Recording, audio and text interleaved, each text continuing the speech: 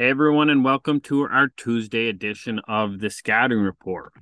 Before we get in, have to say a quick word about the late Mike Leach. Heartbreaking, of course, to hear the news.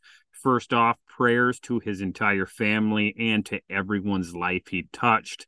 I did not know Mike personally, but had some of the best interviews that I have ever heard. Just hop on YouTube, listen to some clips of those. They are fun, entertaining, really shows who he is. The thing that I will always take away from Coach Leach is to be yourself unapologetically. Run your system no matter how much others hate it or how different it is, and stand on the beliefs you have. Do not compromise on those. Mike helped change the game of football in many ways because of those things and those principles he had, and I can promise you he will be missed by the game of football. But back to today's episode, sticking with our college football playoff teams, today we will look at defensive tackle from Ohio State, Taron Vincent. If that last name sounds like it has some NFL bloodlines, well, you may be right. Before we jump in, at RightStepADV is where you can find me on Twitter. We'll be putting some bowl game selections out there. Would love to hear who you are picking and why. The why is where it gets really fun this time of year. Players leaving, coaching in interim roles, guys checking out and heading for the draft. It can really level the playing field for some of these matchups. For those listening that will be headed to All-Star games, my travel is all booked for the College Gridiron Showcase. Would love to connect with you down in Fort Worth. Agent Live 360, which is the best CRM software out there if you are a sports agent in any sport. Head over to agentlive360.com to check it out. We will be having a little gathering while there. More details to come on that. Either way, looking forward to being at the CGS down in Fort Worth in early January. Thursday, we will be on with Heisman Trophy finalist and the signal caller for the number one team in the country, Stetson Bennett out of Georgia. A guy who has had a bit of a winding road, but is looking at winning back-to-back national championships. That's going to be a fun eval. I'm sure there will be lots of debate on that one. But today, let's get to Taron. So, Taron Vincent, Ohio State, a class of 2018 defensive tackle out of IMG Academy in Bradenton, Florida. A four-star defensive tackle listed at 6'3", 285 coming out of high school.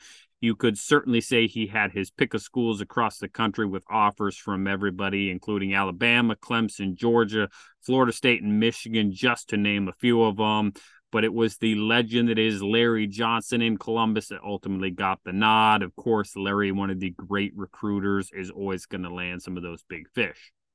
Once on campus, Taron was a guy who saw the field in spurts, played in 11 games as a true freshman, and was what was expected to likely be maybe a 3, maybe a 4-year and done career for a school that just cranks out players to the NFL draft. But as it goes, after his freshman year, 2019 did not go as planned, saw almost no time, had listed for 2 snaps. I'm not sure if those are even legitimate snaps. Ultimately took a red shirt that year.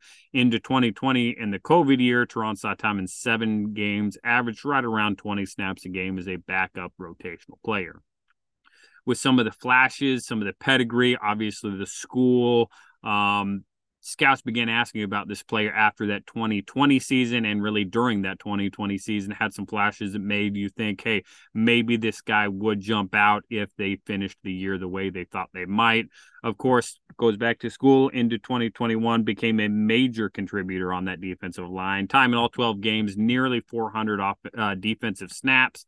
He had himself firmly on draft boards should he choose to come out, but after many conversations, I'm sure he chose to head back to Ohio State, where I have to imagine he has continued to improve his stock. This year, 2022, an unquestioned starter now, nearly 500 snaps heading into the 2, hopefully, college football playoff games for Ohio State. Though his stats do not necessarily show it, this is a major piece on the D-line and what, up until the Michigan game, had been a much improved defensive front under new defensive coordinator Jim Knowles. Obviously, Michigan, they played well for about 3 quarters, but ultimately that high-powered offensive line just kind of ran over them, paved the way for Donovan Edwards to have a big fourth quarter. Taron, of course, along with that whole group, will have a chance in 1, maybe 2 more games to show that he and the Buckeyes are a better team than they showed late in that Michigan game. On the family side, Taron is the son of former NFL player and now head of football operations for the NFL, Troy Vincent. With the background in football world, there is probably not a lot new to Taron as he goes through the process.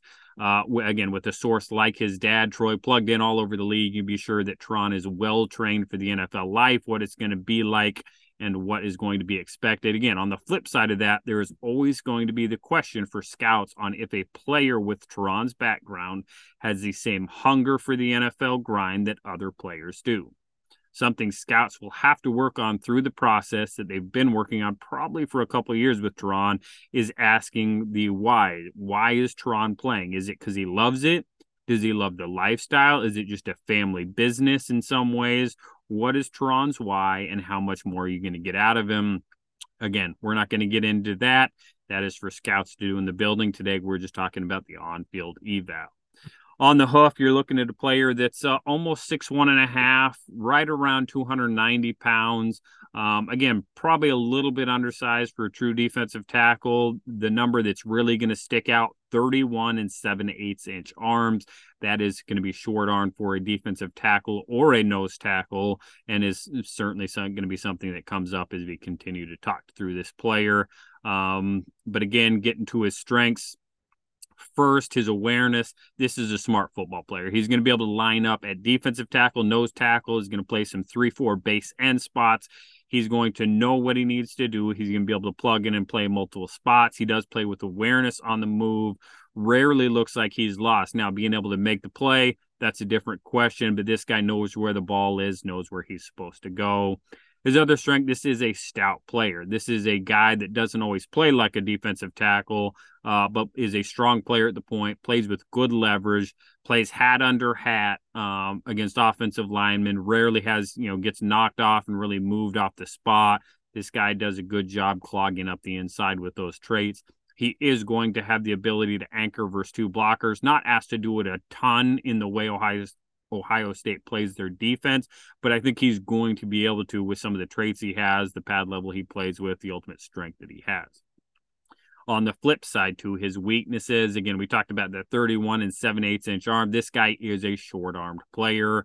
It's going to be well short what teams want at either that D tackle or nose tackle spot. Again, you start getting under even 32.5 to 33s, and that's going to be a point of conversation for scouts, personnel directors, and coaches.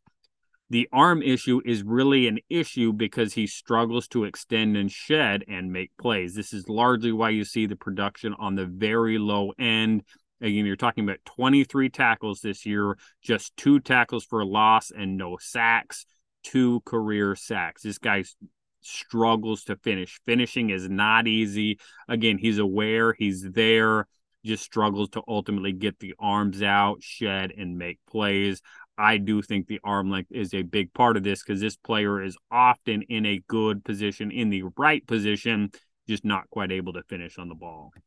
And the upside, again, we talked about other players in this podcast where maybe they get drafted because there is more to them. I think this guy is largely who he is going to be. Maybe he continued to get a little bit stronger, add a little bit weight, maybe move down towards the ball a little bit. Maybe it's a little preview of where I may ultimately see him. But player's not getting longer. He's not getting taller, and I can't imagine he's going to get much more explosive. Again, teams will have to decide if this player has much more upside or if the player that we've seen in 2022 at Ohio State is going to be the player that they see in the NFL. So what do we see on film? A 3-tech, primarily an even front defense, plays primarily in a 1-gap scheme where he can slant and move, will work down to a nose, kind of a 0 technique and odd fronts where he'll read and work on the move. Again, I would call this guy a sufficient athlete. He does play with good body control. He plays with good balance, a good base. But again, on the flip side of that, average first step explosion and punch into blockers. More of a hands-on striker. It's going to lock up and play at the spot. Will flash some dip in his shoulder as well as the ability to bend when working laterally on the snap. Again, pre-snap movement is good for him. His best plays are when he slants on the snap and is able to slither through gaps. again, win with that awareness, win with good technique to be able to make plays. Has good anchor and good control at the point. He is able to lock up and control blockers at the spot. But again, that lack of length makes it tough for him to extend, shed, make plays on film where he can do everything right, but just is unable to finish. Again, it can be really frustrating. Everything looks good on the defense. This guy is there.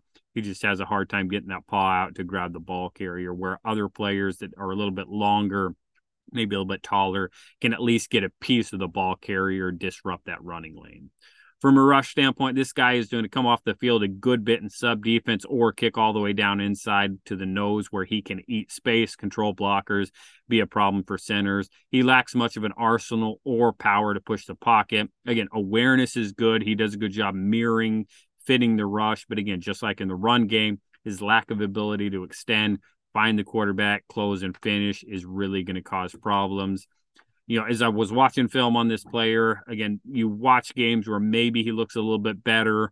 The Michigan game was a really good study on this player as he made several short yardage plays earlier on in the game, slanted, worked one gap, pre-snap on some of the 3rd and 1, 4th and 1 plays, made contact in the backfield, and just really caused a lot of problems. Was part of really a good run defense in the first half and really through the third quarter. But again, as you saw in some of the pass game stuff, this guy struggled to finish, come off blocks. J.J. McCarthy was able to scramble around, make a few plays, and then ultimately late in the game, fourth quarter, was just part of that defense really struggling to get off blocks and make plays inside. Again, if you want to really have a good microcosm, one game snapshot of this player, watch that Michigan game. There's some good, there's some ugly. But again, at the end of the day, this guy is going to have some stuff to him that teams like, but it will be important for him to be kept in the right spot, as is always the case. So, who are my player comparisons? First one I'm going to go with is a former Buckeye from a couple years ago, Tommy Togiai. Tommy was a 4th-round pick of the Browns that has been, you can call him an inconsistent contributor for a team that has not played up to expectations there in Cleveland. Tommy was a highly touted guy coming out for the Buckeyes. A little more nose than defensive tackle at Ohio State, had some of the same lack of twitch, lack of length issues. Going in the 4th round for Tommy was still much of an upside pick of a young player. He still has a lot to prove to make that 4th round pick grade the right one. Will he ultimately get there? Well, that'll be up to Tommy and the Browns. The other one is a guy named Roy Lopez. Roy was a 2021 6th-round pick, the Texans out of Arizona. Roy spent a couple years at New Mexico State as well before transferring over. Roy is listed as a defensive tackle, probably more of a nose tackle as well. For Houston, is a limited production guy. Fits in both base and sub defense in kind of similar spots that I see Taron. Roy is a slightly heavier player than Taron, but has some of those same athletic and length traits or lack thereof. So where do I ultimately see Taron in the NFL? I think Taron is a good player. He's played a number of snaps on a team that is always loaded with NFL talent, even when slightly underachieving these last couple of years. He has versatility that teams will like. That's always going to be a bit trait deficient in terms of his height, length, and explosion. So I compared him to a 4th-round pick who was an upside pick, as well as a 6th-round pick who is more in the same ballpark of where Taron is. So I think I would put a 7th-round grade on this player, thinking that, yeah, he's probably going to get his name called in either the end of the 6th-round pick or early on to middle of the 7th round. Through the pre-draft process at the East-West Shrine game, which is where he's headed to, I expect teams to really continue to dig on where Taron views himself. Is he going to be a tackle, defensive tackle, or nose tackle? Does he have the weight capacity to get even more into the Roy Lopez world of about 315 pounds, play all the way down inside, 2 wide down to a shade and a 0, play essentially as a sub-nose tackle that can play some defensive tackle versus some of those bigger base sets? Is he gritty? Is he willing to do the dirty work, knowing he's going to end up with very little production, very little limelight, but be a valuable piece of the D line? He certainly has enough to do it, so it'll be up to him and scouts answering those questions. A very good Georgia offensive line will be the next test for him, one that I'm excited to see. So, Taron, good luck. You will be playing right here in my backyard on New Year's Eve. Have fun. Go give yourself a chance to play one more after that. That's all for Taron. We will be back Thursday to talk about the signal caller Taron will be facing, Stetson Bennett of Georgia. Plenty of Buckeye fans out there hoping for a chance at redemption. Let me know what you think about Taron or anyone else. Talked about Zach Harrison earlier in this year as well. Plenty more Buckeyes we could still do and probably will do through the process. At Right Step ADV to hit me up on anything football related. Army Navy is done. We are officially into bowl season. So when all you do, keep scouting.